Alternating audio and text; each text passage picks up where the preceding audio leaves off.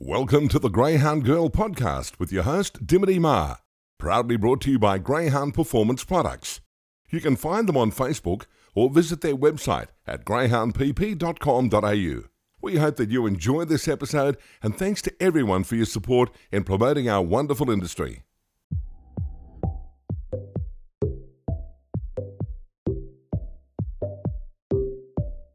Obviously, I have to start with the main man, Fernando. Like, I was just having a quick look at his stats, we're only in not even halfway through the year, and he's already got over 4,500 winners and over 16 million in prize money from his runners. Does that still blow your mind? Yeah, it blows my mind all the time. He just keeps breaking record after record, Fernando. Yeah, he's certainly a freak.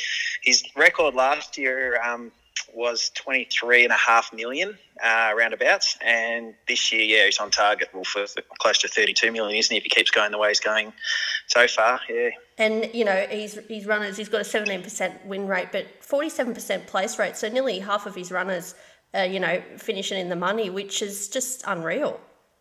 Yeah, well, when you've got as many starters, it's strike rates with dogs that have multiple competitors, I guess, in every race, their strike rate's obviously going to come down. Like if you have 2 of the 8 dogs and one of them wins, you're only going to get a 50% strike rate, as opposed to 1 of the 8, you get 100% strike rate. Yep. So when you consider the amount of dogs that he has going around, every day, and the amount of times there's multiple dogs in normal races or even group races where he's had, just dominated fields, to still have a 17% strike rate, it's pretty crazy. And also, I think where he stands apart, dogs like him, obviously, is the fact that they consistently throw group winners. I've lost count how many he's got. I get updates from Adam at the recorder all the time, and it's like it changes every single week. And I mean, it's 100 and something, I think. It's something phenomenal. The amount of group winners he's had, it's just insane, really. So, yeah, and I think that's what sets him apart. Lots of dogs can throw fast dogs and, young dogs that win in low-grade races in fast time and all that sort of thing. But to step up at Group 1 level where the pressure's the hardest, particularly in open class racing, you've certainly got to throw those dogs that are tough. How do you keep up with the demand for him? Like, it just must be insane. It is. Michelle's got a waiting list there for people. We've only been doing bitches on season. Yep. I'm not sure how long now, but it's been a while. And even now we're at the end of the second quarter of 2021, and he's just about sold out. Wow. Normally by now he would have sold out. But yeah, it's normally pre-sold, like through the breeding season and that sort of thing. As we're getting it, it's already sold. So yep. That's pretty crazy. Like, he's done over 1,000 girls so far. Wow. Which is pretty insane considering, I don't know how long his dog's been racing. It's only a few years, I think, 4 or 5 years. But, I mean, he's still going strong. We're still filling quotas of, 54 a quarter with him, which, is pretty insane. So he's going to be around for a while. Yeah, we've still got plenty put away in storage for a rainy day when his fertility finishes or he passed away. You'll see lots more Fernandos racing around for years to come. We always, like everybody, with his early speed, obviously, and what he did on the racetrack, everyone was really excited when he went, eventually to stud. And, everyone sort of said, he's going to throw some nice dogs. But he's just become, the sire of the century pretty much. Yeah, a lot of people say he's the greatest of all time. And that's the thing too, I guess, when he went to stud, they're maidens, really. You don't know what they're going to throw. Is he going to be anything like himself? Is he going to throw those dogs, or is he going to, throw nothing? You don't know, really. And I guess the frightening thing with him is how good a race dog he was, to be one of the best of all time, but then to be, the greatest stud dog of all time, or one of the greatest, as well. It's pretty hard for others to emulate him, isn't it? Yeah. Like to be a better sire, then you got to be a better race dog and a better sire. It's pretty hard to do both. Yeah, that's right.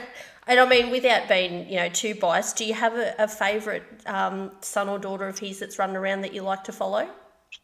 Yeah, I follow all their offspring, to be honest. Metropolitan racing in particular and group racing, I always watch those races and set timers in my phone. I love watching all their offspring race. I guess recent time, Tommy Shelby is one that's taken my eye. I've sort of watched him from a puppy in WA and just watched him progress through racing interstate against the top dogs. But I really love a dog like Poke the Bear. It's a shame he didn't have any testicles. I think he would have made a really top stud dog. He's from a great dam line. But, I mean, there's heaps of good ones. My Redeemer was a great dog. I was a big fan of his. Fernando's thrown so many good ones. Tornado Tears, he was a champion. You could go on forever. There's a list of, pretty long list. That's right. Exceptional dogs that have, say one over 100,000. He's thrown so many dogs like that have, been successful. And like you just mentioned, My Redeemer, it's his offspring now that are starting to make their market stud as well, which is amazing. It is, yeah. It's fantastic to see that. And the same with Barsha. He's just been incredible for the amount of quality offspring he's had. He's done over 1,500 girls now. Barsha. Yep. And, he just continually throws those group dogs the same thing, same as Fernando. They're just group size and metropolitan size. They just, for some reason, they run 500 to 700 with a lot of the majority probably of their offspring. And they get around the 2 turns quickly, which is where the money is. So, yeah. Do you get asked a lot, because you've obviously, you've got the 4 ones there. You've got Fernando, Barcia, Orson Allen and Fabregas, is that right? Yes, that's right. Yeah, that's the 4 we've got currently. Do you get sort of inquiries as if to say, okay, which one do you think I should go to? We do, but to be honest, we never give breeding advice. It's one thing we like to leave up to, other people like David Brash or, someone that specialises in pedigrees. We'd rather they got advice from a third party than from us and then, say, ring us in 18 months or 2 years and say, you said to go to, whatever, Fernando Bale, for example, they're no good. I learned that years ago. We all love our own dogs and we all think they're great, but, it's a decision that I want the breeder to make, on their own with advice from other people, not from us. Yep. And I mean, Fabregas and, Orson Allen coming through as well. Particularly Fabregas, when I was talking to David Brash before, we both said he's quite an underrated sire. He sort of gets overshadowed by, the other 2 fellas, but he's thrown some nice dogs in his own right. He certainly has, yeah. And that's another thing. When he first went to stud, he threw group winners straight off the bat. And they're the sires that I really like to see, even if they're age-restricted races in group company. But the good sires usually shine through pretty early in their career, as long as they get a fair chance. Let's face it, a lot of dogs don't get a fair chance and they don't get, quality matrons to help. And then you get the really good rearers and trainers and the whole pack, which is fantastic. But Fabregas had a great chance from the moment he went to stud. He was just busy straight away. He only had 13 starts. He obviously won 12 of them. Group 1 winner as a 22-month-old puppy. He was a fantastic dog, and to be honest, I look back and I would love to have seen him race a lot more. But at the time, Bombastic Shiraz had recently finished his stud career, and I've found over the years it's all about timing with stud dogs. So, have they got a commercial pedigree that's wanted at that time? Did they finish their career on a high? They've got a great temperament. All those sorts of things come into play. He's thrown a share of group winners. He's not busy now, but I agree with you. He is underrated, 100%. And what's a typical life in the day of a stud dog? Is it pretty cruisy? It is a pretty great life, I tell you. There's nothing too stressful. They get let out into their paddock every day, and they'll exercise in the morning, and they get let out all through the day. Sometimes I'll leave them out in their day yards if it's a nice day, sitting in the sun. They might chew a bone. The busy dogs, like Fernando Bale, for example, he'll get collected twice a week. Yep. So I tend not to overdo it. And you just want good quality product, obviously, not to overwork them. And and that's probably another thing being a stud master too, that you've got to sort of know what you're doing, in particular with busy dogs. It's easy to collect a dog once a month, for example, and get a sample and get a couple of vials or a few vials. That's no issue. But to manage dogs that are busy twice, needing to be collected twice a week to meet demand, keeping their libido going, and obviously their semen in good nick. You sort of got to know what you're doing when they're busy dogs. And I saw a photo that Michelle popped up the other day of your, I suppose, laboratory facilities. Is that obviously, storage and all that sort of stuff? People just think, oh yeah, you sell a straw and away you go, but it's a big process, isn't it? Yeah, there is a lot to it. We're pretty pedantic about the way we do things too, probably hence our name, Meticulous. I've always been a bit of a perfectionist.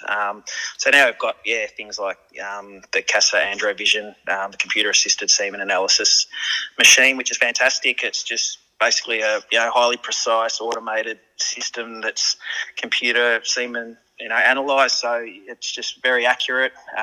You just put a sample in and it basically reads everything for you. You just take different fields of the microscope of a picture and it analyses that, and then puts all the information together and gives you the stats, and you can print out reports, and it's fantastic. We record everything, all the pre-freeze motility, for example, all the semen counts, so the semen concentration, how many million there are per mil, take photos of the total volume, so the complete ejaculate, we do all of that. We do all the morphology, which is just your abnormal and normal semen. We video, all that sort of stuff.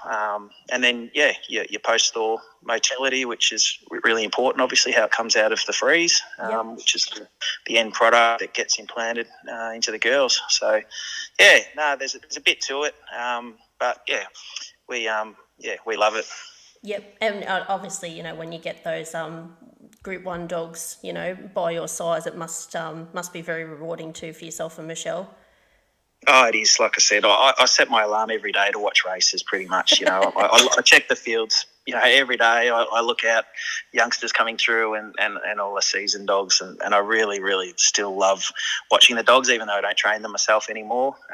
We had a great time training dogs. I've been at 32 years and started as a young kid in a backyard with a couple of dogs. So, we started off there, and it's crazy where it's ended up. This was always my dream to get a stud dog that made it and to have the success we've had. It's been a great journey. Yeah, it's amazing. Now you've got 4 good ones, so you must sort of pinch yourself every day.